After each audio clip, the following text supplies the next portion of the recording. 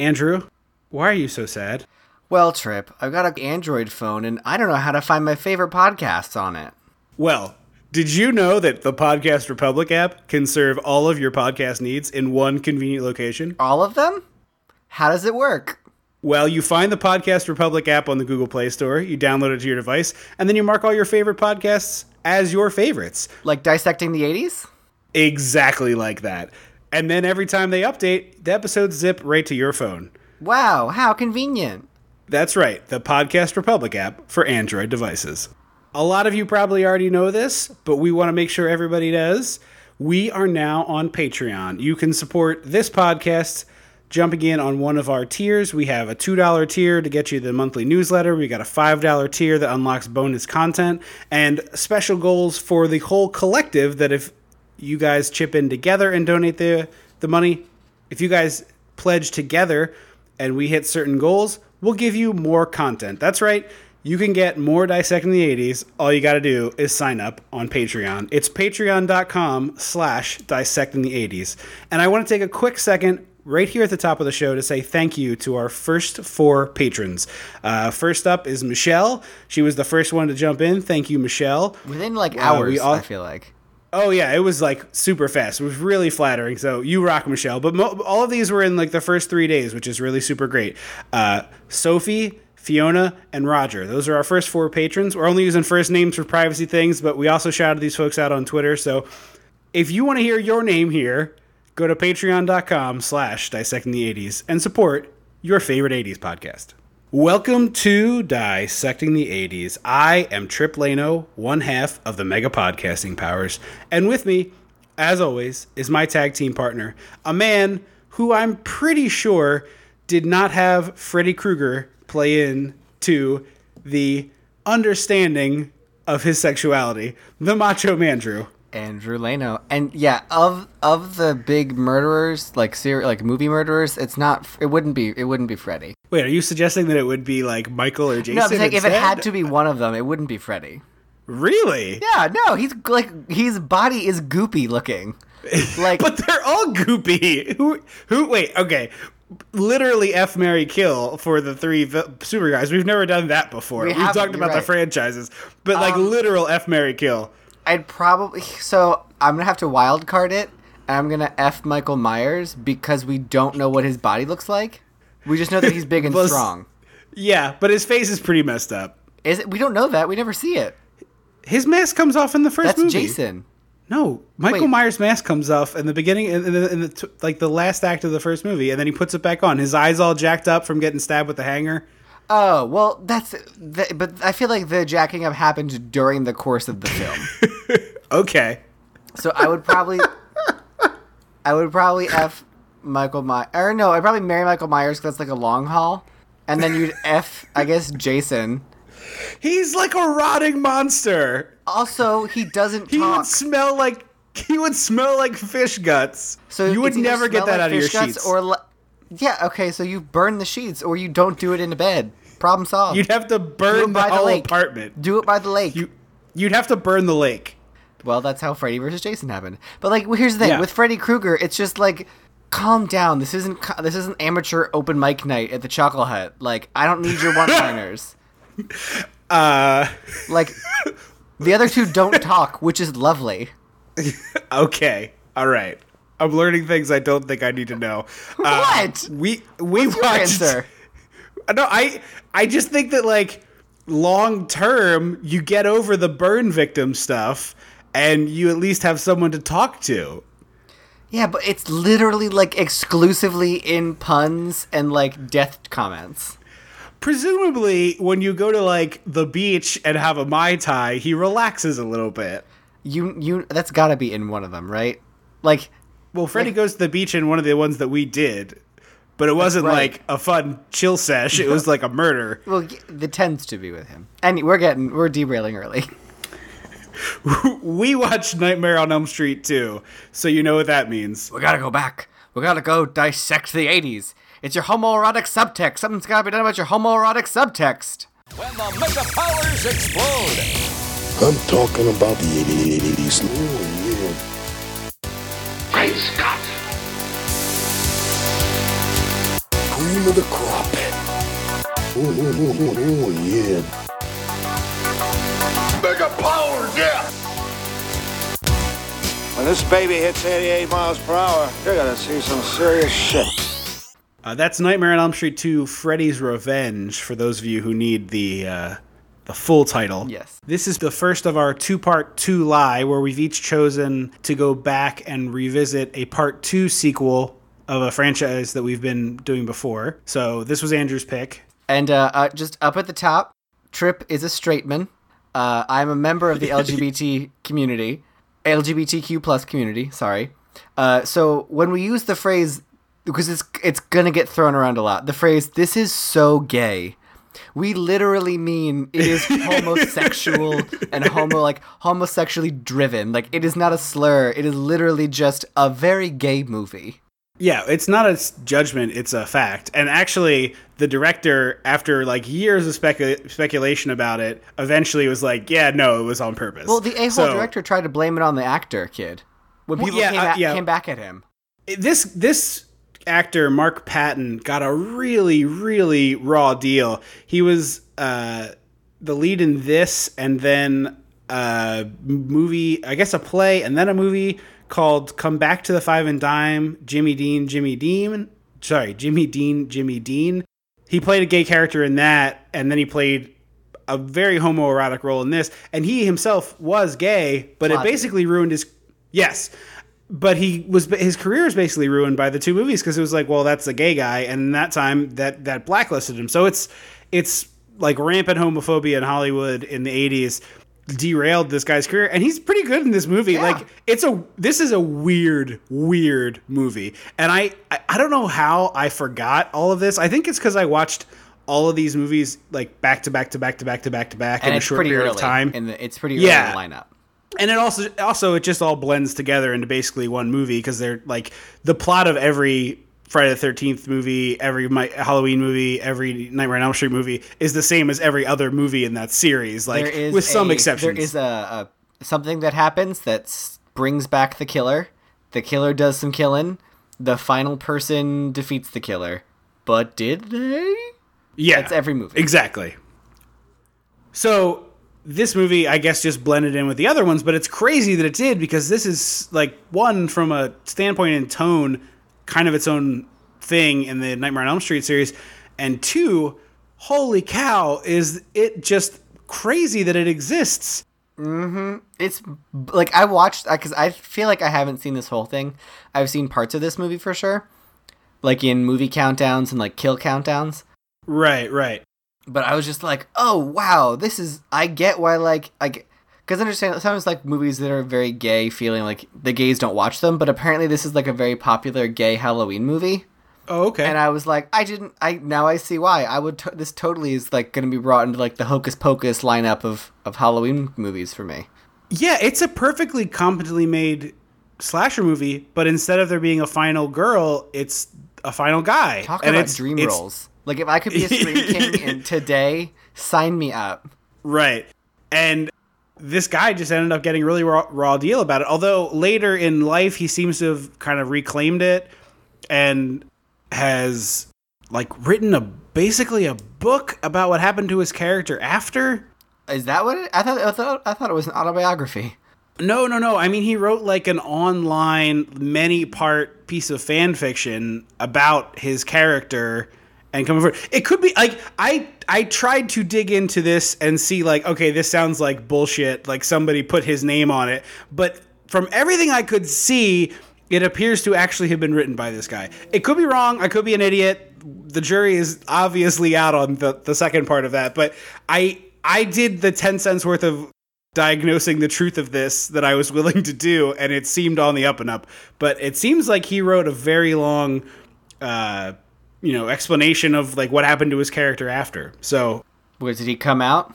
Was that part of the character arc? I did not read the whole thing. It's very long. I wasn't sure if like on Wikipedia it's like, oh, he wrote fan fiction that explains his character is gay. Period. Yeah, I think that's what it says.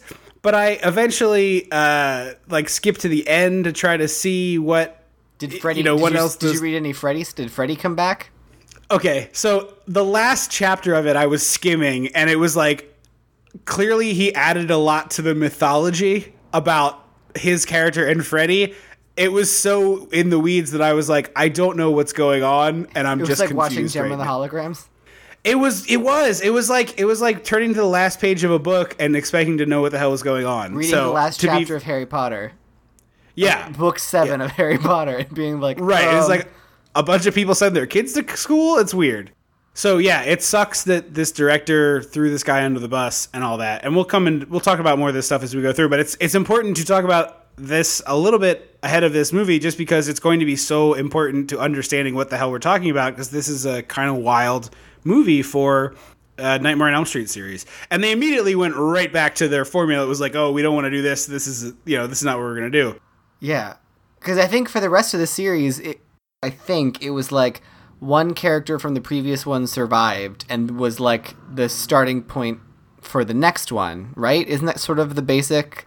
I believe that's essentially the formula. I'm sure there's some that don't do that, and please don't at us. Like we are acknowledging that that's probably not 100% accurate, but it's generally the gist of it.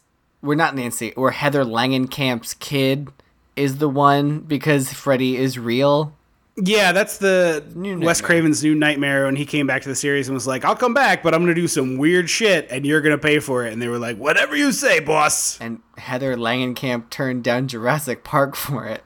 Yeah, that wasn't a good choice, Heather. Sorry, Heath. Love you, Heath, but... yeah, you're a pretty good Twitter follow, but that was a poor choice. Is she follows us on Twitter? No. Oh. Like, she is a good follow. I bet her agent was just, like, tearing his hair out. Like, I know you like this, but dear God, take the dinosaur movie. The only person relatively famous who follows us from Nightmare on Elm Street is one of the kids from, I think, like, Nightmare 4? Dream Warriors? No. Hold on. I'm trying to see if he still... Maybe he doesn't follow us anymore. Ricky Dean Logan is the only Nightmare on Elm Street person who follows us. He's been following us for a very long time, like from the early days of the show, which is weird. He must have just searched 80s and found us. But he was in Freddy's Dead, The Final Nightmare, which is not an 80s movie. No. All right, kids. Back on the bus from that field trip to our Twitter account. Yes, and we're going to head home on this bus, which is how this movie starts. Oh, segue. Yeah, it was pretty good. I thought you were doing that on purpose. I apparently gave you too much credit. Too much credit. So we're on a bus, and were school bus seats that tiny? Because these look like some tiny ass seats. Like, well, it's an old looking school bus. Like it looks like a 50s era school bus. That's true. I haven't been on a school bus since I was a child. I don't remember them feeling that tiny. I'm sure as adults it would be tough to squeeze two people into one of those seats without being squishy. That's true. I haven't been on a school bus in a long time. I've been on coach buses, but not a school bus in a long time. Oh, look at this fancy boy over here. This is Mr. Coach Bus. The school I work for went on a field trip pretty far away, so we got a coach bus. I will not apologize for working somewhere. So we have derailed so much, and this is stupid. But 17 minutes. I have these movies on DVD, and they're from a particular era of DVD where the production is quite terrible. Where the menu is just like a still image from the movie? No, it's like a full 30 seconds of like animated bullshit you have to sit through before you can click play. And then once you've clicked play, it's like, hey, widescreen or full screen? It's like, why is this even a choice? Who are you making this for? And I was like, oh, because this is so old. It was like very few people had TVs that weren't square, and they wanted to watch the movie that way. Mm-hmm. Did the special features include interactive menus? Oh, there are no special features, because this is all four Nightmare on Elm Street movies packed into... it is four Nightmare on Elm Street movies packed onto 2 discs. No, I mean, so on the back of the box, it used to say, like, special features include interactive menus. And I was like, there is literally... how else do I select something? This doesn't even have that, because there isn't any selection to be made. It just has a play button you click on. I think there might be scene selection, but there is nothing else. And each box has 2 discs in it. Side A is one movie, and side B is a different movie. They like flip them. They're not printed on. It's like both sides is film. Anyway, who could possibly care about this? I'm so sorry, people. But it was just funny. It was just like 35, 40 seconds of sitting through like Freddy Krueger before I could click the button. So turns out Freddy's driving this bus. Because of course it's a nightmare.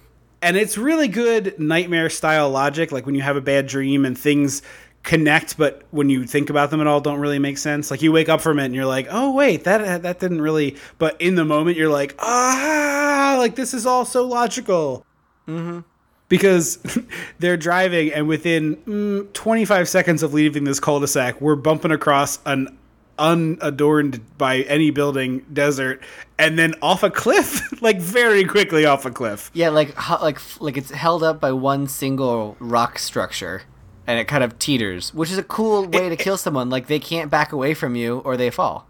I thought it was supposed to be like kind of representing Freddy's gloves, maybe, but it was weird, and it doesn't really do much for the movie because he immediately wakes up and is like cold sweat, like oh my god, what's happening?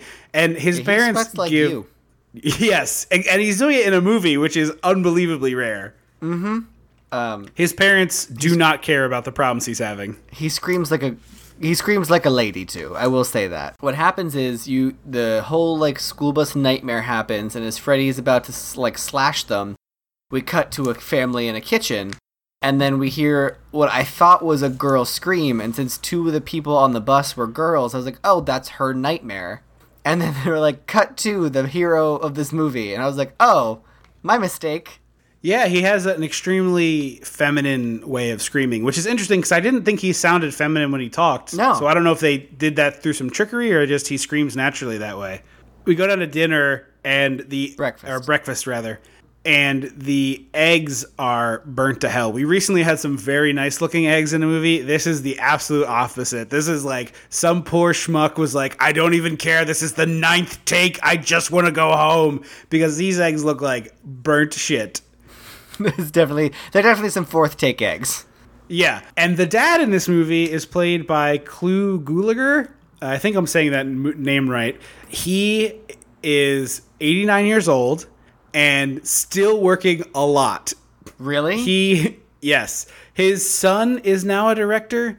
Trying to find the son's name here on Wikipedia, but his son was the director of, and this is a reference that's going to land for one person out there, HBO had this Project Greenlight, and the best thing that came out of it was this movie Feast, and his son directed Feast. Which one was Feast? You've probably never seen it. Jason Mewes is in it. It's like a monster movie, but it's... Oh, it's in the diner, right? Where everything pops up on the screen. Yeah. It's like, he's the hero. I think that's part of it. I honestly, I think you're right, but it's been a long time since I've seen it. But anyway, he was in Feast, and his son is... his son's name is John. He also Clue was also in Piranha 3 Double D, which was the sequel, not as good. But yeah, his son still casts him in movies. So he was just recently in Children of the Corn Runaway. No numbers anymore. No, we don't know how many we've been making. Yeah, I think this one is like I don't even know. This one doesn't even have its own entry on Wikipedia. It's just part of the Children of the Corn thing. But anyway, I fell down a rabbit hole of Clu Gulager stuff and ended up finding him in a trailer for the movie Blue Jay, which is on Netflix. And he's like, the trailer has him in it, and I was like, oh my god, like still doing it, still doing a good job. Look at you. Anyway, this movie's not very good, in case you haven't figured out that yet. I didn't actually... Okay, so I will say that I enjoyed the movie. Like, overall, I thought this was a fun movie. It just was dumb and weird and very gay. Yeah, I mean, it's a perfectly fine Nightmare on Elm Street movie. It just is, like, extremely formulaic, except it's a man instead of a woman in the main part. And so it just was kind of like, all right, get to the point. Like, it takes a long... It's such a straight-up, basically, retread of the first movie that I got a little frustrated with, like, all right, get to the point. Do a thing. I mean, a little different.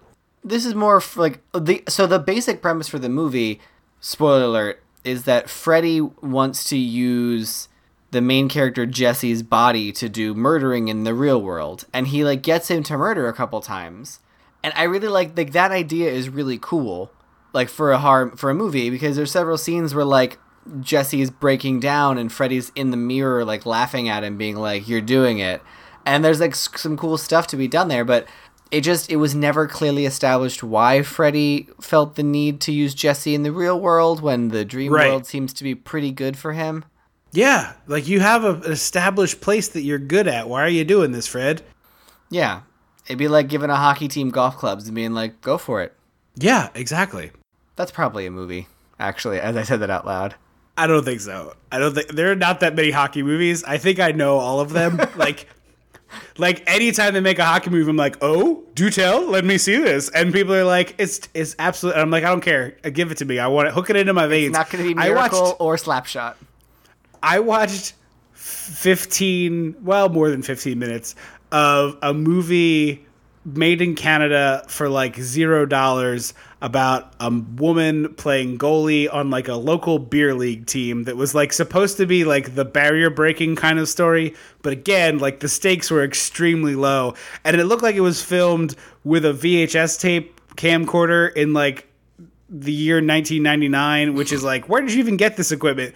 It was very bad. I watched it like more than I should have about it. That sounds like you did, yeah. So yes, if there's a hockey movie, I'll watch it. I have just no bar for hockey movies. So then we meet Jesse's quote-unquote girlfriend, young Meryl Streep. Other people might know her as the Seinfeld episode where there's a love triangle between Jerry and Kramer. Mm-hmm. They both fall in love with the same woman. Pam. Yes. I forget what her job was. Usually you can identify the women on Seinfeld by their job. I can't remember because I don't remember that episode as much as I do the others. But she looks like a young Meryl Streep, and Meryl Streep. She does, absolutely, daughter. She does. Yeah, no doubt about it. Gracie she looks more like Meryl Streep than Meryl Streep's actual daughter does. Yeah, they do. Like they could, I would buy that. So they drive to school in his terrible car. That's still a convertible. Mm-hmm. So still doing pretty good. Yeah. Oh, absolutely. And we get a structured gym class. Which it's really rare. Nice change of pace. It's a really good change of pace from other representations of gym class. Here's 3 pennies and a couple goal sticks and 1 football. You guys have fun. I'm gonna go smoke. None of it's inflated. Like the hockey sticks are somehow compressed like paper. It's weird what we figured out how to do. We took the air out of everything we gave you. The pennies, also no air in them. It's very odd. You can't wear them. The fabric is extremely uncomfortable and unpleasant to touch. And they're playing soccer, right? I'm sorry. I watched this movie literally 12 hours ago. And Today you watched this movie. But I had to a rehearsal, so my brain is frazzled. It's soccer, right? No, they're playing softball. Yes. Because I knew that someone's pants got pulled down. Because in the first version I watched had that censored out, and I was like, oh no, hang on. If I'm going to have to slog through this nonsense, I'm going to see the butts, because I know there's going to be butts. There will be butts. I do want to ask, well, I do have a relevant story that I want to tell, but I do want to ask, so the internet says this movie is 1 hour and 37 minutes long. The version on my DVD is only 82 minutes. How long was what you watched? Hour 25. Okay, so probably about the same then.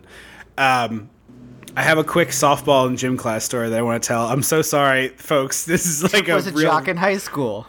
Yeah, Tweet I was. Him. Yeah, I was. I was captain of the football team. I mean, I wasn't a jock in the beating up people, mean to other people sense, but I was on the football team. Anyway, I've talked about my silly gym class before. Eventually, we started playing softball, which just seems too dangerous for gym class. There's projectiles and bats, and it's just not good. I have always been terrible at baseball, even as a kid. Literally, my only memory of youth baseball is weeping in a porta potty after getting called out on a throw to first. I beat this throw by 2 steps, and then the throw came in, and the guy was like, "You're out." And it must have been traumatic because I just literally never got on base. I must have been so bad. The only reason that I would have been so distraught is if, I'm just extrapolating because I don't remember, but the only thing that makes sense for me to be that distraught would be like I must have just never made contact with the ball. Like I must have just never ever. Yeah. And my tiny fat body legged out a single, and they were like, clearly the fat kid didn't beat the throw, but I beat the throw, and I was so upset. I was like literally weeping and like so distraught in the dugout. Dad like removed me from the team and like was like it's not like your emotion is invalid, but it's like you're making a spectacle of yourself, and you I'm doing this for your own good. Like later you're gonna tell this, like in 20 years you're gonna tell this story on a podcast and it'll be funny, but like right now it is not pleasant for anybody, and they're just all staring at you. So go cry elsewhere. And I like cried in a porta potty.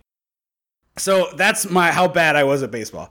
So we're playing softball, and everybody expects me to be like big, strong baseballman who can just like hit home runs and stuff. And I was like, that's not what I am not going to do that. You could probably pitch though, right? No. They put me, I played deep center. There was another center fielder in front of me. That's how far back I was. But I get up to bat, and I whiff at a couple of pitches, and so it's like, all right, I'm going to swing as hard as I can because I just want to send this ball to the moon, right? Like, I'm going to swing this bat. And I swung the bat really hard. In fact, I swung the bat so hard that I whipped it out of my own grip and sent a baseball bat, an aluminum baseball bat, at the maximum power of throw at my maximum level of strength as a human being. Like, this is peak jock bullshit idiot Trip who benched 325 pounds. I threw a aluminum baseball bat, and it went straight at the people on my team who were lined up on the side, like behind third base, like waiting and watching the game. And I swear to God, this is exactly what happened.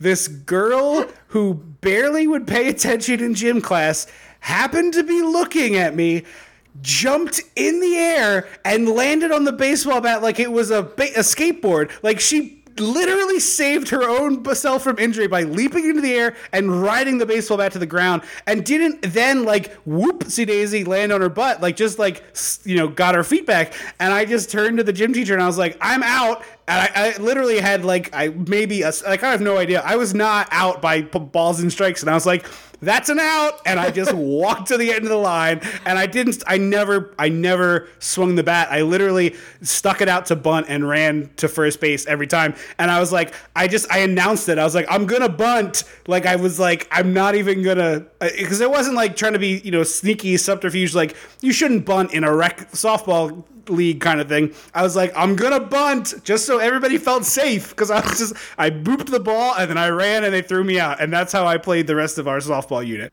I wish there was a video of that. It was so insane. It was like, I threw it and I was like, oh, I just killed a person. Like I was good. It was gonna be a scene like in Not Another Teen Movie where that kid gets sheared in half by a tackle and his body falls into two pieces. That was what I was picturing. Movie? Yeah. Do you mean Final Destination at the end, where the fence? No, that does happen in Final Destination, but in Not Another Teen Movie, Chris Evans is the quarterback, and he throws a ball to the like nerdy dorky kid who's like a stand-in for Rudy, and he catches it, and then he's like, I caught the ball, and then this dude tackles him, and he literally breaks his body into two pieces, and then he's like still alive, like, I caught a touchdown.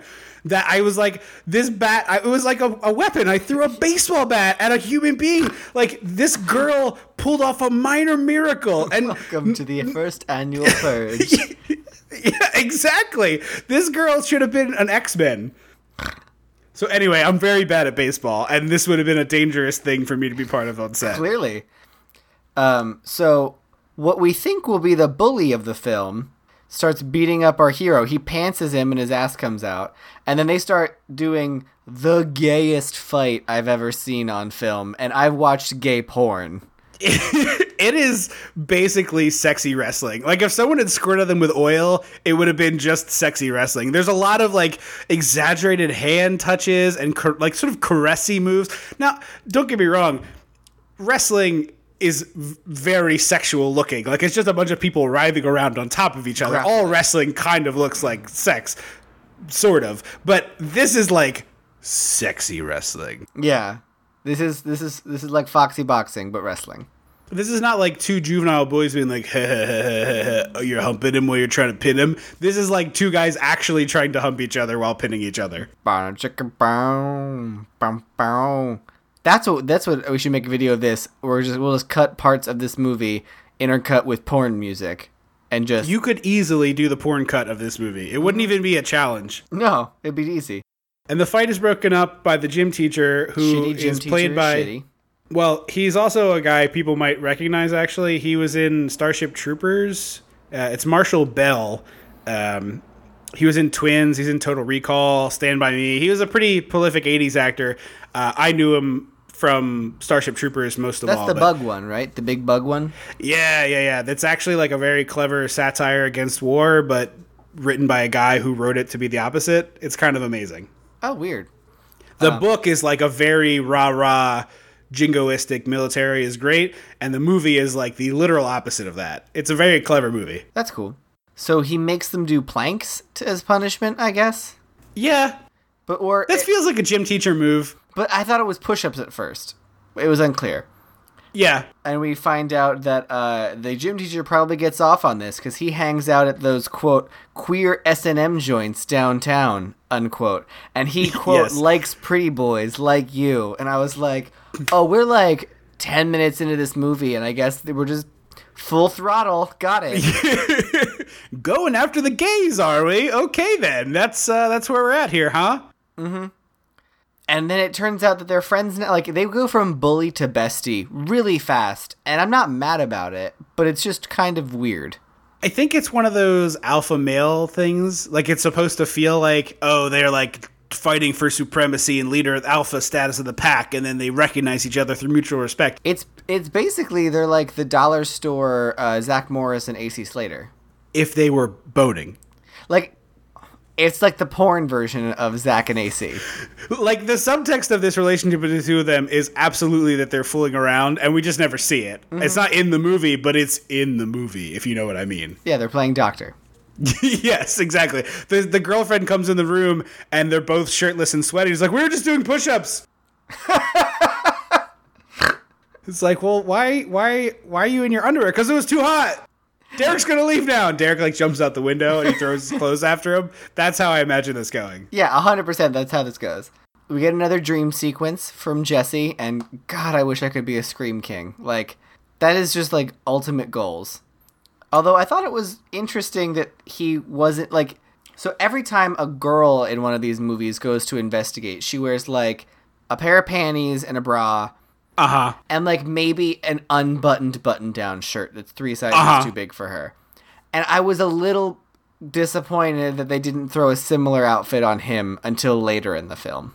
Or at least just like the 80s era football jersey that like hangs up, like it's like a midriff shirt. Yeah, the crop top. Yeah, crop top, yeah.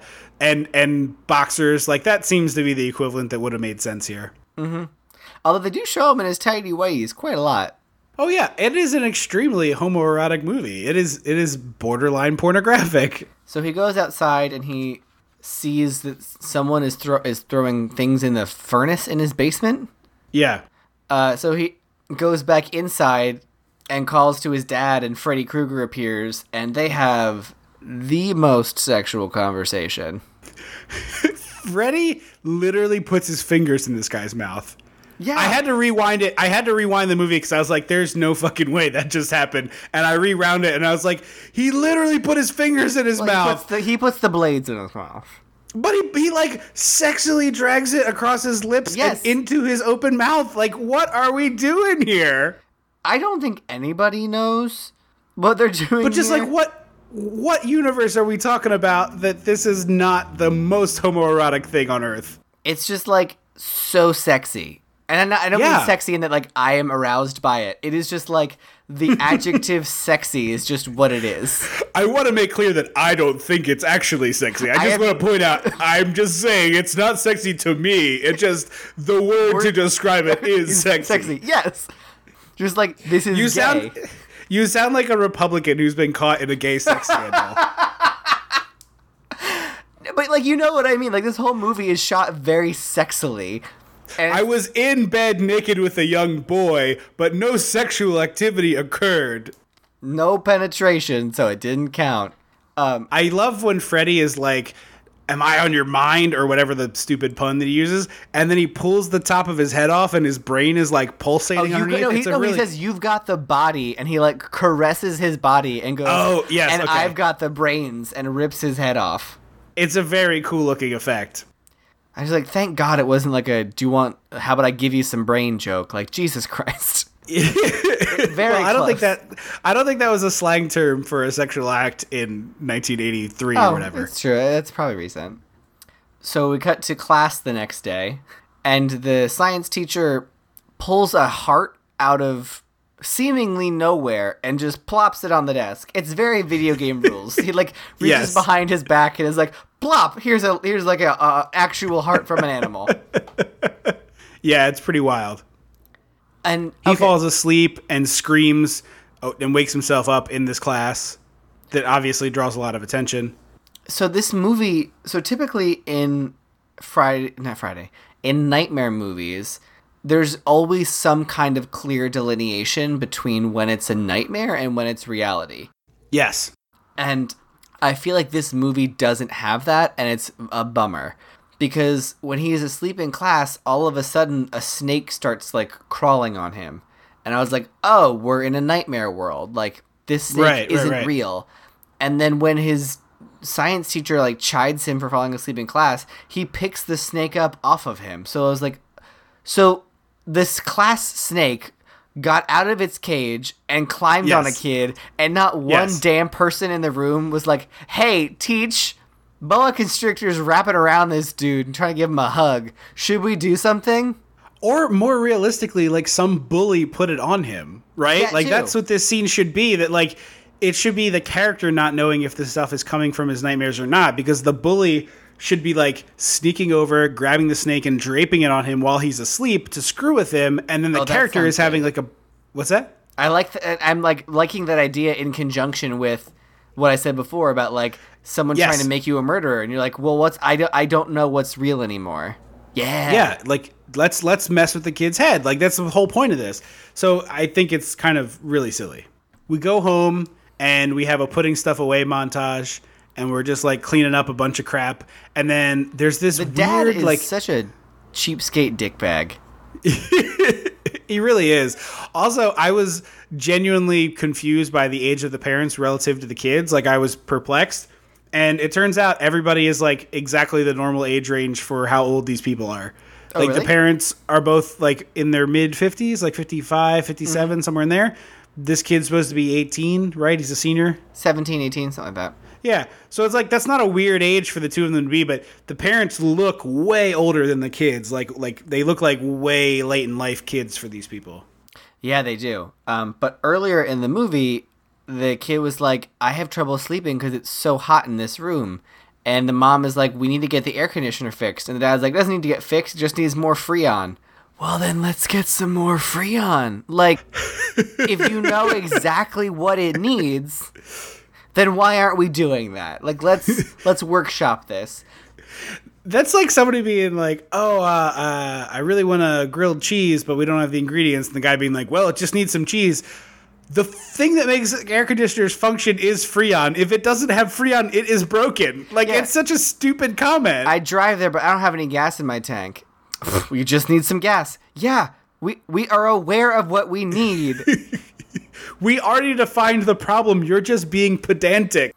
Because then later, the dad is clearly hot fanning himself sitting in the living room. And I was like, just fix it.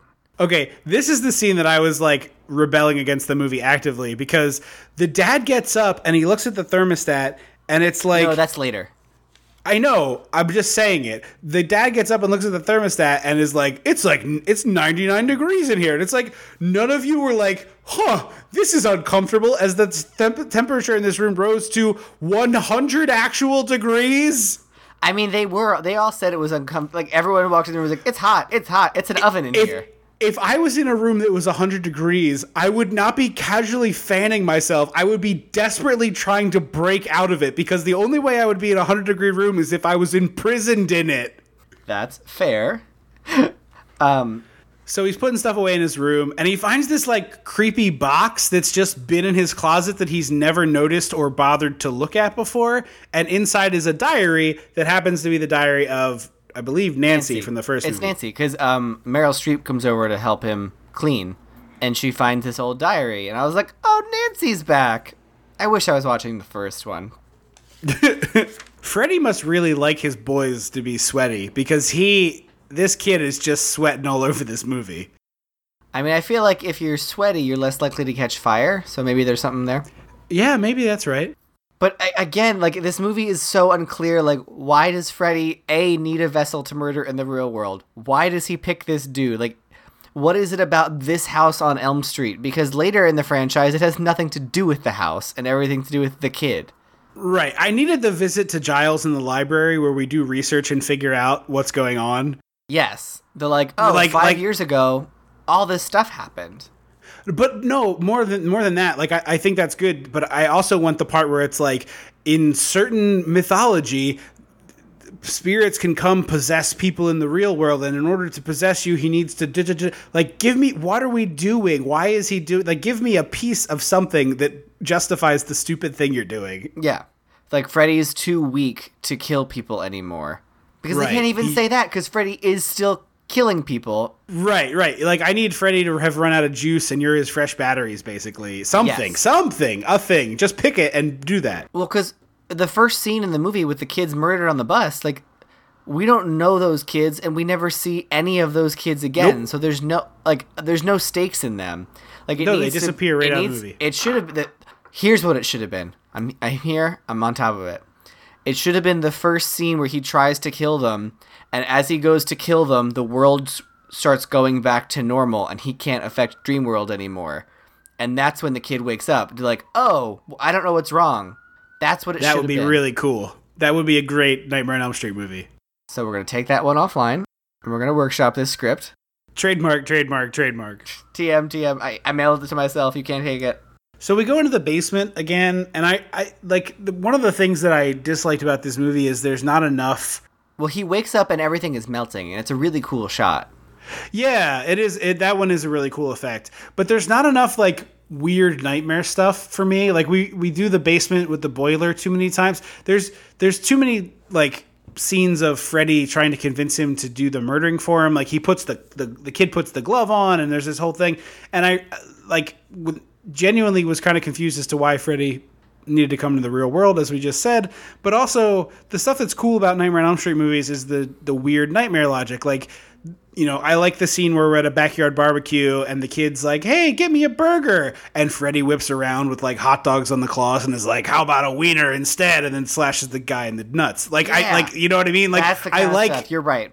Yeah, there's not enough of that stuff. And then later there's a scene where like Freddy just like walks around at a party. It's like a very like the delineation between, as you said already, nightmare and daytime is not really defined in this movie. And that's like the whole point of a Nightmare on Elm Street sequel, so it's weird.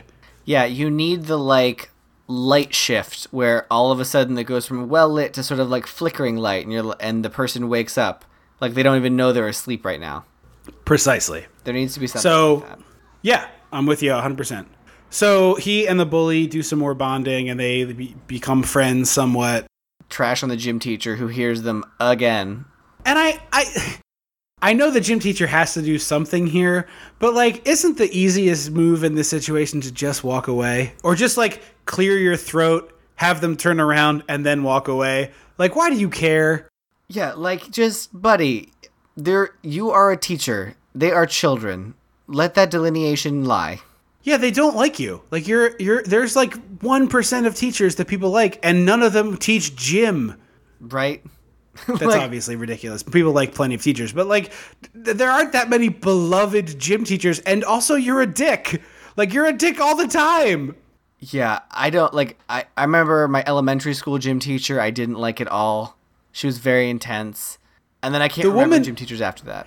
The woman who taught that insane gym class, that, by the way, the softball story is from the same gym class that I talked about earlier. She is a delightful woman. I actually ran into her down the beach a few years after I had her as a teacher and had a lovely time chatting with her. She's a very sweet woman, very kind. But it's not like I have like it's a gym teacher. There's It's like Ayo teach moment.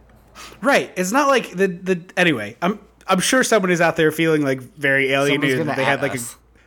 well, there's like someone who had the best gym teacher. But like this dude is a dick and he knows it. Like when you're this much of an asshole, you are aware of it. Yeah, like it, especially if you're going to queer S&M joints or whatever. So the little sister is a terrible actress. That's why she gets really bad 30 seconds of screen time in this movie. She might as well not be there.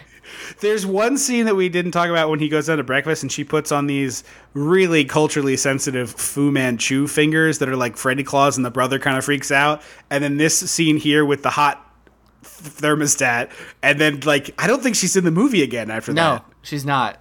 Oh, she's in later when he tries to kill her. But it's a real loose tries to kill her. So yeah, they like put a shade over their parakeets. And then the thermostat goes crazy. And I was like, oh, and the parakeet cage starts rattling. I was like, oh, they're baking in there. They're gonna take the thing off. It's gonna be like two little like cooked turkey carcasses, which feels more Freddy than anything. Right, especially because the logic is insane that it would go from real bird to turkey carcass. It would obviously not look like that because it has feathers and stuff. But that would be what a Freddy movie would look like. It would be two tiny turkeys in there. So they take the thing off, and the one bird falls down dead, and the other one has gone mad. And breaks out of the cage and starts flying around the room. And these people react as though it's a bald eagle swooping at them with talons. Yes. It's like a finch. It's so tiny. Like you could clap it. Like you know how when you clap a fly? You could clap this bird and take it out. I know it's stupid, but I was like pretty pleased with myself. No, that's awesome. But yeah, you're right. They react like Tippi Hedren to this one tiny bird. And it's like she was being attacked by all of the birds and she had to hide in a phone booth and you people are having the same level of meltdown. From one parakeet. And take off the cardigan you're wearing in your 97-degree living room, Mr. Rogers, and just throw it over it. And like it turns into the scene from The Great Outdoors where he just starts swinging a broom all haphazardly. And then this is where it feels almost like they're trying to make an Amityville Nightmare movie. I buy that. Like, it's not clearly defined in either film franchise to be either one, but it sort of was a weird blend of the two. Yeah. Because then the dad is like, oh, help me move the stove to see if there's a gas leak. And the kid's like, what gas leak makes parakeets do that? And then the dad goes on the offensive and is like, he probably did it with a cherry bomb. If you think your kid is capable of putting an explosive device in a live animal and blowing it up, why haven't you sought professional treatment for that child? Also, how do you think he did that? He knocked the bird unconscious, inserted a cherry bomb in it, and then built a Bluetooth-enabled explosive device, and also put that in. It's like a Joker-level plot to kill a bird. A parakeet! It's not even a big bird! Right! Like, you couldn't fit a cherry bomb in a parakeet. It would do that, like, cartoon thing where it eats it, and then its whole body gets big and round. Yes! Like this but exact shape. I just, like, I can't deal with the fact that this character thinks that his kid is capable of blowing up a bird for fun and is like not bothered by that. And the mom is like, do you hear what you're saying? And he's like, yes, it's perfect. Yeah, exactly. So the kid goes to bed, and what starts out being thought of as a dream sequence where he goes to a leather bar that's like, not, they call them gay bar. They called it a gay bar, but it's not a gay bar. It's a very specific clientele in this bar. Like, obviously, it is mostly, I think it's all men. I think it's all gay. No, it's not. There's women in there, too? I didn't know. There's, like, women hitting on men hitting on women, ladies hitting on ladies, and dudes hitting on dudes. So, like, I'm wondering if that is, like, the studio getting involved. I don't know. There was a gay bar in a gay leather bar in that Police Academy movie we watched. Right, but there were no women in there. So what I'm saying is, like, I'm wondering if, like, the movie studio made them not make it as explicitly a gay bar. Oh, but that's what I'm saying. Like, the Police Academy movie had what this bar should have been. Right, but the Police Academy used it as the punchline to a joke. Oh, that's true. So a situation where the studio is like, yeah, gay people are evil, ha ha ha ha, is played much more, straight line than, oh, this is just a place where people go to hang out with like-minded people. Mm-hmm. Yeah, it's very bizarre because I was like, this isn't a gay bar. This is just a leather bar, which is fine. But like earlier in the movie, they were like, it's a queer S&M joint. And I was like, this is not. You don't know what that word means. Well, I also, to these characters, anything other than missionary with the lights off for the purposes of procreation is probably a sin, so maybe that's part of it. So Jesse's like walking around this bar. And one time I saw a man kiss his wife at the end of a pier. It was so ridiculous. Is that from something? I just was the stupidest thing I could come up with. One time I saw a man hold hands with a woman. In public, at the general store. That's our impression of awful. Last time I was at the CVS, I saw a man purchasing feminine hygiene products. Imagine. Anyway. And so he's sort of like wandering through, not really interacting with anyone. I was like, oh, this is a dream, and he's just observing something. Right. It's actually a really cool sort of floaty camera thing where it seems like it's kind of drifting through the bar. And I thought it was a very cool nightmare sort of feel. Like, oh, yeah. Because he's soaking wet from walking through the rain. And I was like, oh, that's not a thing normal people do. This is a nightmare. Yeah. And then the bartender like goes up to him and he orders a beer and he gives it to him. And then his gym teacher goes over to him with his, like, kind of in some gear.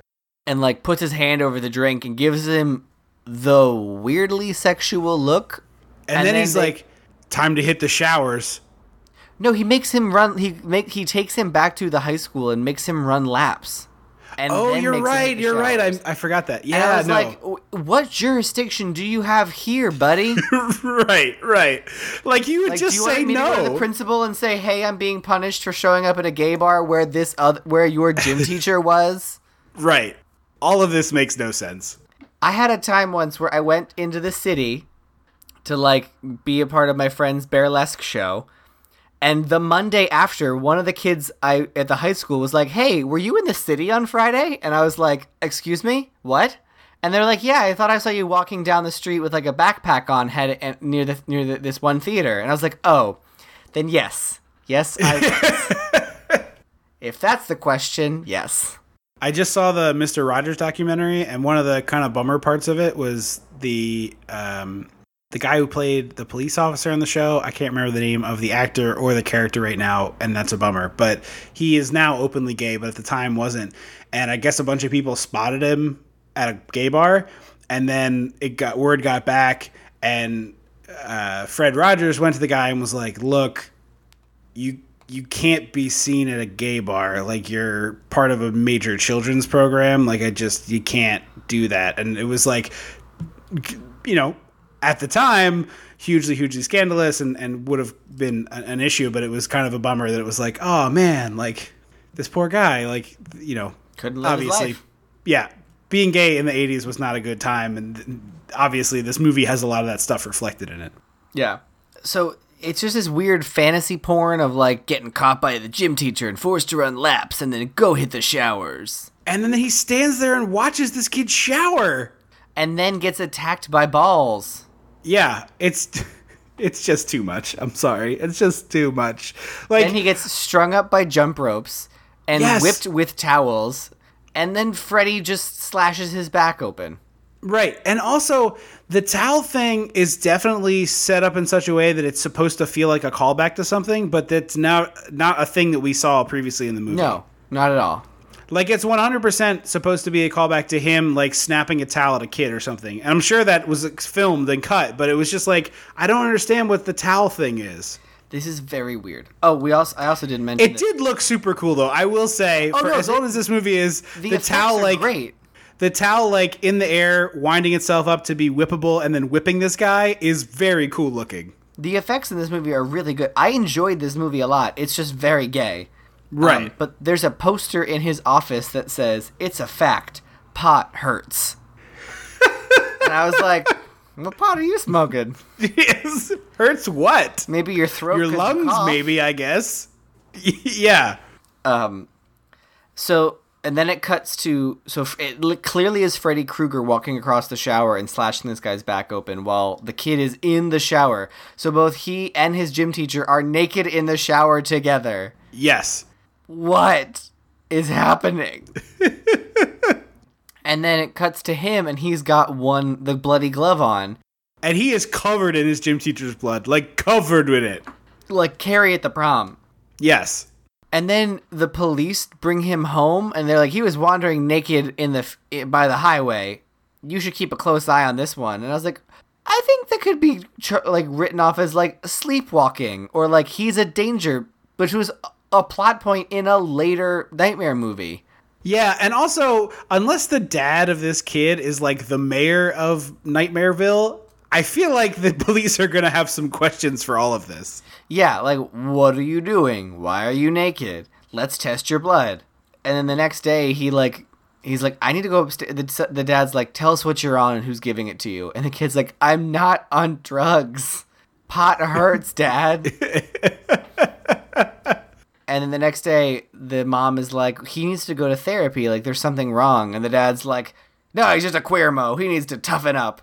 I also, this is the type of character that drives me insane in these movies. Like, the dad knows what the problem is. He bought a murder house, and the kid is having problems the instant that they moved into the murder house. Like, any basic-ass human being is aware of the concept of a haunted house, right? Whether you believe that they're real or not is up to that own individual person, but there isn't a person on the street over the age of 10 that if you were like, describe a haunted house to me, couldn't be like, oh, it's like, weird shit happens in a house. Mm-hmm. You bought a murder house. You should be like, oh, this house is haunted, clearly. Like, I don't care how by the book 50s backwards ass idiot jamoke this guy is supposed to be. He has so much evidence in front of his face. Well, so like, he also is putting a bar on his son's window that disappears in every subsequent recycled shot of the front of the house. Yes. So the next morning, it's breakfast, and the son comes down and drinks coffee. And I was like, that was probably like a shocking thing in the 80s for a high school kid to be drinking coffee. And nowadays, it's just like, that's what they all do. Nowadays, there's like an IV drip of it for every high school right? senior. And the kid comes down and he's like, hey, Dad, how much did they tell you about the house? Like, I assume you knew about the murder across the street and the girl whose mom killed herself and the girl who went crazy because she watched her boyfriend get killed across the street and all her friends died. And the mom is like, did you know about this? And he literally, with like a shit-eating grin on his face, is like, how do you think we got such a good deal on the house? And I was like, hold up, mister. What, you think the wife... Do you think the wife got involved in a financial decision in 1982 or whatever the hell year this movie came out? Regardless, she's a woman, which means she toured the house because she has 85. To be the one to decorate it. Yeah, no. It came pre-decorated with murder victim blood. Yeah, that's true. And then the daughter gets upset and the mom is like, they're pretending. And she's like, we shouldn't talk about this. And I was like, we should 100% talk about this. Maybe not in front of her, but this is something to be talked about. Right. This is time for a bit of a powwow. You all need to have a conversation. And this is where it feels a little bit like a nightmare, like an Amityville movie, because like the house is possessing him, like Freddy's attached to the house. Right. It's just unclear, like, why is Freddy attached to the house? Why is it this family? Why this kid? Why does he need to be like physical? Like, I feel like these are questions that should be asked during the pitch process. Yes, I agree. So the girlfriend comes over and they get in the car and they drive to Freddy's furnace.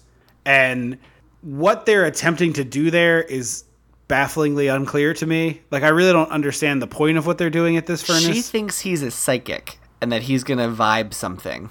Oh, okay. Well, he doesn't, and so the scene is very pointless. Yeah, it's very pointless. And then they go to school the next day, and Jesse and the bully bestie are like hanging out. The bully is only talking with his mouth full for some reason. Yeah, it's a very weird choice as an actor. And they're talking about Lisa's big party or whatever, and he's like, I can't go, I'm grounded. And I was like, feels like a weird... I guess like you had to get him alone so that like they could do the like sneak into his bed and cover his mouth and go shh. Because that happens in the movie, people. Like, yeah, it does. I'm not making things up. These are all it's from really the a thing movie. that happens. I do like the scene that comes up shortly after this. It's another night, and he like comes to from what seems to be like a sleepwalk in his sister's room, and she is like, "What's going on?" And he has the claw on, like he was about to dice up his sister, and he's like, "It's nothing. Just go back to sleep. It's fine. It's fine." Then we cut to his room, and he has these caffeine pills that have this insane label on them that is like deliciously over the top, and he's like just scarfing them down. Yeah, he's basically popping them like Tic Tacs. Yeah, like once one dissolves in his tongue, he's like, get the next one on there. So he, at this point, goes to like maximum frazzled, and this actor is pretty good at that. Like he totally conveys person at the end of his rope, unable to sleep, unable to process stuff anymore. His brain's a mess. Yeah, I really like all the performers in this movie, like except for the little sister, which we talked about. So we go to Lisa's party, and Lisa is effing rich. Yeah. I also love that they're like, are her parents home? It's like, yeah, but they go to bed at 9. Like, well, that doesn't seem to be relevant. Like, if they're home, aren't they going to be home? And then the way that the movie resolves that is the parents, like, go to bed and the light switches off in the room. And instantaneously, it's like everybody has, like, a party outfit hidden under their clothes. And, like, all the tables flip over. Tear away and flip over. Yeah. It's like you hit a button in an 80s cartoon and it's like, time to party. And, like, the beautiful candlelit turkey dinner flips over and it's like a bunch of pizza boxes. And then, like, the boombox gets cranked up from Vivaldi to, you know, whatever the hell, Vanilla Ice music or whatever. Not Vanilla Ice, obviously, but like whatever. And the parents are like, Whisper to a Scream. That's what it was. What? The song was Whisper to a Scream. Oh, but like the parents are like, no, what's all this racket? And the wife is like, oh, let them have their fun. It's like, what? What is the logic here? Their window is wide open and the lights turn off and everyone starts screaming and taking their top off. Literally like, screaming. Literally screaming. The window is like, still open, ding dong. Woo! Time for the party! Like, what are you doing? Yeah. I'm gonna do heroin! Like, what are we doing here? So Lisa follows...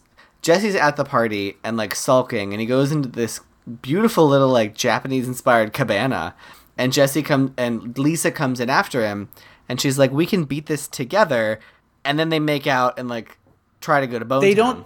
They don't just make out. These two actors have to do a lot of body kissing, which always makes me really uncomfortable in a movie. Because it's like this actress had to do a bunch of takes where this actress is topless and this dude is grabbing both of her breasts. Did you notice that her boobs were never like out? No, I know that, but she's still like extremely exposed. Like obviously she had some sort of covering on, I'm guessing, but he's like kissing on her breasts and her collarbone and stuff, and it's just like too much. Like I don't need to see that in this movie unless it's vitally important to the plot. I don't need to see him kissing her breasts. Like just do it from behind and have his head down low and that's it. Like I don't need to see it. It just feels so skeevy to me. It's such a like late night Cinemax kind of thing. It just grosses me out. And while he's kissing on her, Freddy's tongue comes out. It's actually pretty great looking. His terror in his eyes as this thing comes out of his mouth and he doesn't know where it came from is great. But also, like, that's not been an established thing before. Like, we've never seen Freddy physically take over this kid's body before now. We've only talked about it. So I was like, you couldn't have shown anything before now. Right. And it's just this weird slug tongue that rolls out of his face, too. I know. It's so gross. It's like what happened when Nancy picks up the phone in the first movie. Right. And he tongues her. So he Adam in Beetlejuice's and just covers up the tongue and pushes it back into his mouth. Yes. And he like throws on his shoes and she's like, what's wrong? And he's like, I gotta go, bye. And she's like, well, this won't harm me mentally for years. Yeah. And also, this could be read as like the crazy manifestations of a person who's deeply in the closet, like trying to pretend to be straight and not able to do it and bounce. So like, I totally get how this movie is celebrated in gay culture because it's a probably pretty relatable story for a lot of gay individuals, right? Like this is probably a thing that happens. So many of us are plagued with murder nightmares and murders in our small towns that we could have stopped. No, Yeah, exactly. It's like, when you decide to not be straight, Freddy Krueger visits you and he's like, now you're a demon monster because you're not the standard thing everybody else is. Here's and a then glove you kill people. and an ID card. Right. And then you kill people and try to eat children. Like that's just the way it goes. So he runs away. And this is when he runs. He literally runs from an attempted sexual encounter with a woman to his best friend's bedroom. Bed. Where bed. Not bedroom, bed. Bed. Yes, exactly. Like, it couldn't be more on the nose about what's really happening here. So he, like, literally jumps into his friend's bed and covers his mouth, and he's like, I need you. And he's like, I need you to watch me sleep, and don't let me leave, and don't fall asleep yourself. I was like, what voyeuristic nonsense is this, buddy? Are you paying me for this? I have a very, very specific fetish, and I need you to do this for me. I think you're my friend, and it's the one thing I'm asking you. There's no touching, no kissing, just watch me sleep. Why is it always that voice? I don't know. It shouldn't be.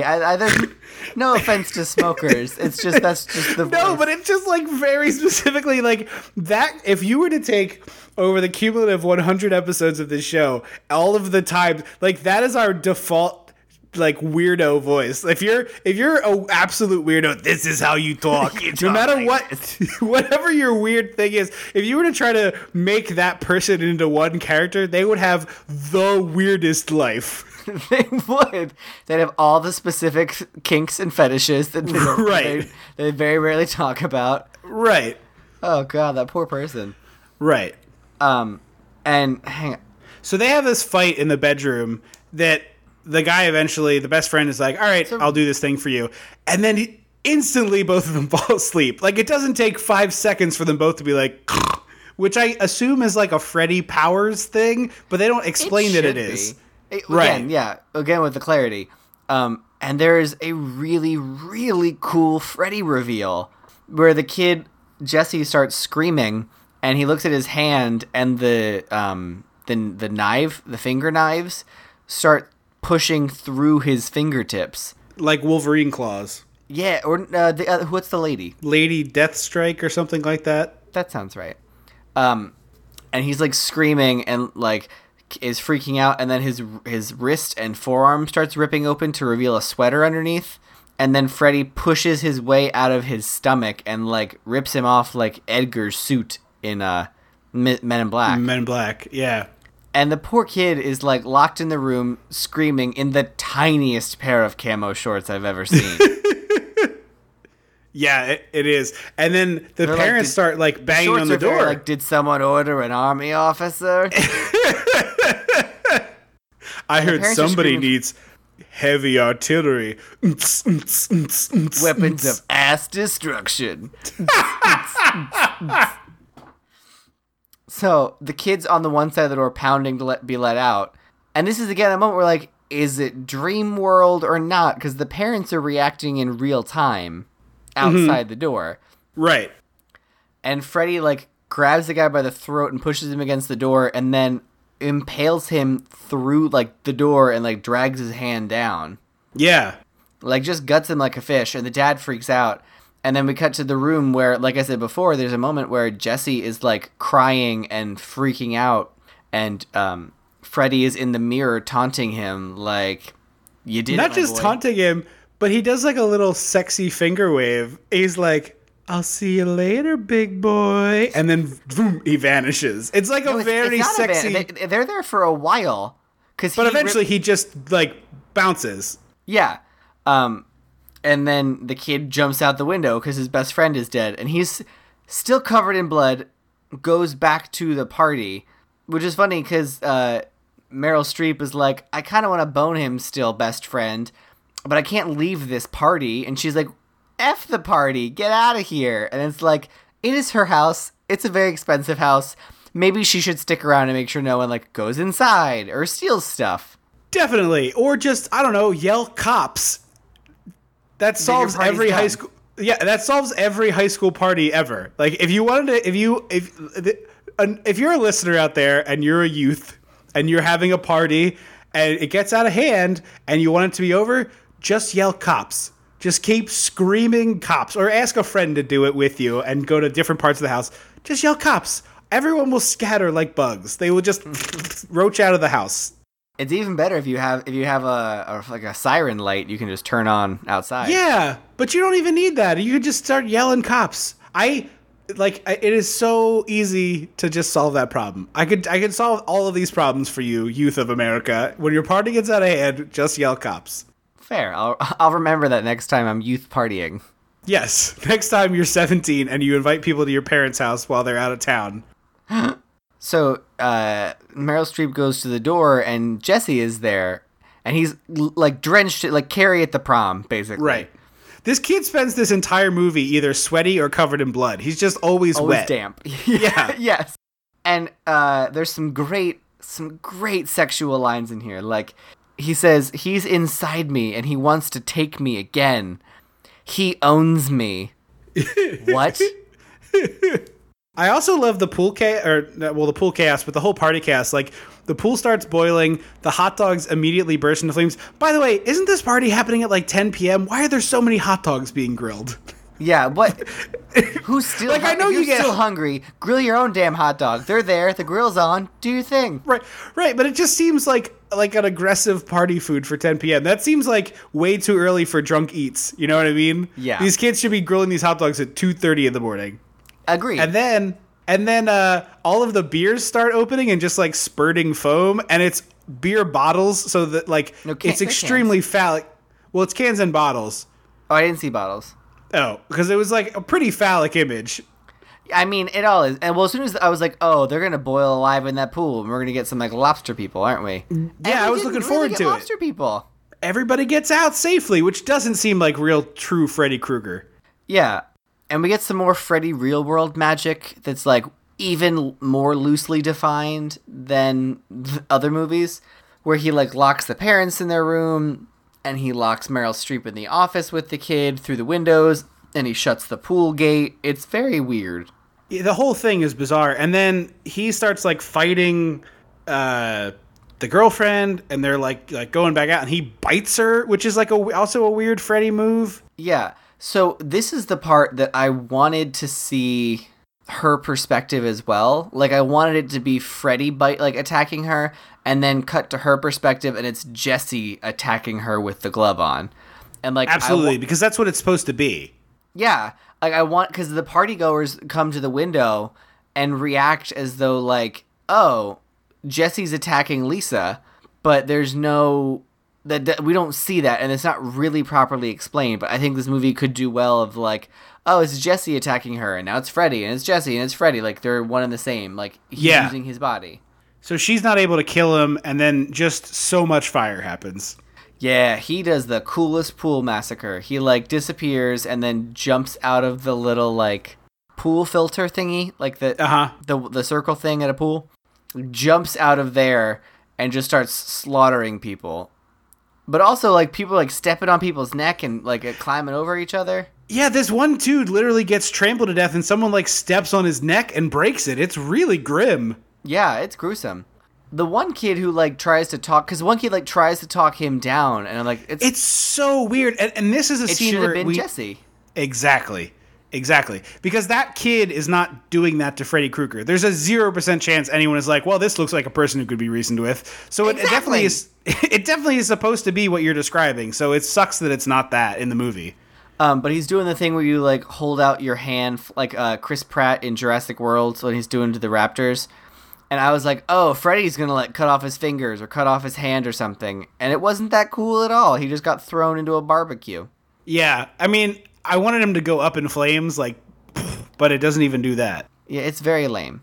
Some people get pushed into the boiling pool. Some people catch fire. The dad comes running out with a gun, and he is at most 15 feet from Freddy Krueger, and he misses him by like 6 or 7 car lengths. Yeah, it's too much, sir. You're too close to miss that shot. Oh, you could miss. Like, I fired a gun for the first time very recently. It is not easy. This dad has 5 guns in a glass case. This is not his first time shooting guns. Exactly. But he misses by like 16 to 20 feet. And then Freddy is like, I'm done with this party, and he just sets himself on fire. Streep stops the dad. Right. Because it's supposed to be Jesse, and we don't see it. Exactly. But then it couldn't be Jesse because he turns himself into fire and walks through the wall of this house, the backyard, through the fence. Yeah. And they're like, I wonder where he went. And so Meryl Streep is like, I'm out of here, and drives to the factory warehouse thing. To the boiler room. Yes, and she faces her nightmares, which are weird and basic. Yeah, and then, like, Except Freddy for the dog is babies. The dog babies are weird. Yeah, but then, like, Freddy is a cat, and he eats a mouse. Like, it's, like, weird. It's just very weird mishmash nonsense. And you're totally right. The movie you're describing where it's Jesse and Freddy, like, flipping back and forth and no one's really sure is so much more interesting than the actual movie that we watch. Mm-hmm. There's so much potential in this movie. Like, this, if anything is due for a remake that, like, gets things right, it's this one. Because there's a lot of potential here. So they have their big fight, right? Power like they of get love, blah, blah, blah. And she eventually is like, I love you, Jesse, which is fine. Like, that's what's needed to save the day here. But also, you've only known Jesse for, like, a week. And I know it's high school, Maybe but, like, a few that's... months. Okay. It's not clear how long they've known each other. It doesn't seem like that long for someone to be just casually throwing around the I love you, but maybe I'm crazy. If it's going to save the day, I guess. But yeah, the power of straight love fixes everything, and he comes out of Freddy, he, like, shakes off Freddy like a dog, and he's like, I'm okay now. Well, he also, like, shakes off Freddy like a dog. Like, it's like a bunch of crumbly clay around his body that, like, breaks off of it. It's pretty cool looking. Yeah, it is. It's like a stone statue breaking free to life. Right, like Freddy flames up, and then like all this ash just like crumbles away from Jesse's body inside, which again leads to me to believe that what you're saying is what this should have been, but it just isn't. Mm-hmm. Like, this should have been the part where we only see Freddy, because Freddy has fully consumed Jason, and she is seeing Freddy now. Jesse. You said Jason. Thank you. Different movie, interesting, but not this one. That's what Freddy vs. Jason should have been. Right. And then we get to, and then she saves the day, and he's like going back to school, and everything is hunky dory, and gets on the bus. And I was like, "Why? What's wrong with his car? He has a car. Oh, this is a fake out." Yeah, exactly. And Freddy bursts through his chest. No, not his chest. Oh, sorry, through the driver's chest. No, it's Meryl Streep's best friend's chest. Oh, okay. Another inconsequential character that we only saw a couple times. Yes, I only wrote Freddy through chest, so I forgot to be specific. What are your final thoughts? It's good. Like, it's fun. It's fully rewatchable. Like, I'm gonna watch. This is gonna be one of my, like, if I have like gay like Halloween movie night, this is gonna be top tier. I enjoy it. I say watch it. Yeah, I like it too. I also like it just for the fact that it exists. Like, at the height of homophobic Hollywood, when everybody was like totally ignoring HIV and AIDS, this director made an extremely gay movie, and I just wish he had like had the balls. To just say what you did, and instead of this poor actor having to bear the brunt of it, really sucks. Because he literally, when it came out and people were like, "This is gay," the director was like, "Well, I mean, do you see how that kid acts all gay?" Right. And the kid was like, "Did you see what I was given to act?" Did any of you read this script? Like, there's a scene in here where you have me naked with my gym teacher watching him get whipped. It's pretty gay. Like, that's not me. That's not in the movie. But I also think this is worth checking out, even if you only watch it for that reason. It's a competent Nightmare on Elm Street movie too, but it's interesting that none of those franchises ever tried to do a final guy. It was always a woman, and it's an interesting part of the formula. I'm sure someone more intelligent than us has written like a scholarly, interesting paper about this flipping the final girl tropes on its head. And if any major studio is listening to this and is looking to reboot a franchise with a final boy, hey, or Scream King, I guess, let me know. I'm down. I'm here for it. Like, if you want something fun, different, let me know. I'm here. Yeah. Well, they're never going to be able to make another Friday the 13th movie, basically, so maybe they can just like make a new franchise where it's all Scream They can't? Why? Kings. Oh, the guy who... It's like a very complicated legal thing, but the guy who wrote the first movie exercised some option that essentially gives him character rights over Jason Voorhees, and so according to him, belongs to him. They're fighting it out in court right now. But the repercussions... There was supposed to be a new one, wasn't there? Yeah, that's not happening anymore. The video game that was out, that's like a Friday the 13th based video game. It looks amazing. I haven't played it, so I can't say, but the developers are no longer like, it's out and you can purchase it, but they're like, we're never going to do any updates to it ever again because it's not worth our time. We have no idea what's going on. So yeah, it's pretty crazy. Damn. Yeah, no, it's wild. Let's reboot Freddy's Revenge. Acknowledge the gay shit. I'm down. I'm here.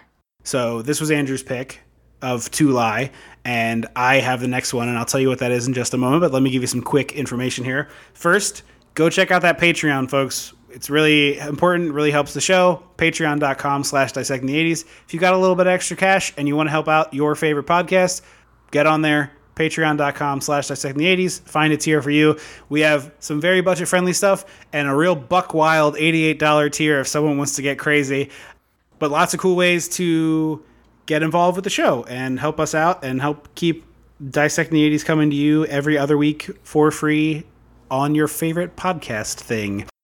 You can get more of us at dissectingthe80s.com or on Facebook, facebook.com/dissectingthe80s, or on Twitter where we're at dissectthe80s. We love hearing from our listeners, and we try to get in touch with everybody who does reach out to us and always make sure that we thank you for listening. So thank you for listening. You can also help the show for free by going to iTunes and reviewing it. And if you do that, we read those on the air. We haven't gotten one in a little while, so we're feeling very left out and lonely here as far as the iTunes reviews go. If you haven't done that, please do it.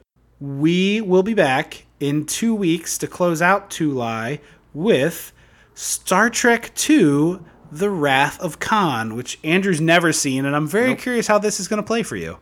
And I have not seen either of the new. Well, I've seen part of the first new Star Trek. Yeah, that doesn't really matter. Well, because I know the second one, they were like, and don't worry, he's not Khan. And then Cumberland Bumberbatch was like, my name is Khan. Yeah, it was really stupid. It's really, really stupid. I don't like J.J. Abrams, and that is like the epitome of why. But Wrath of Khan, I remember really liking, and I've never revisited because I don't like it as much as Star Trek IV, the one with the whales. So I am curious to see how this holds up for you. But we will be back the last Monday in July. That is July 30th with Star Trek II, The Wrath of Khan. Once again, I have been Trip Lano. I will always be Andrew Lano. Until July 30th. Don't you forget about me.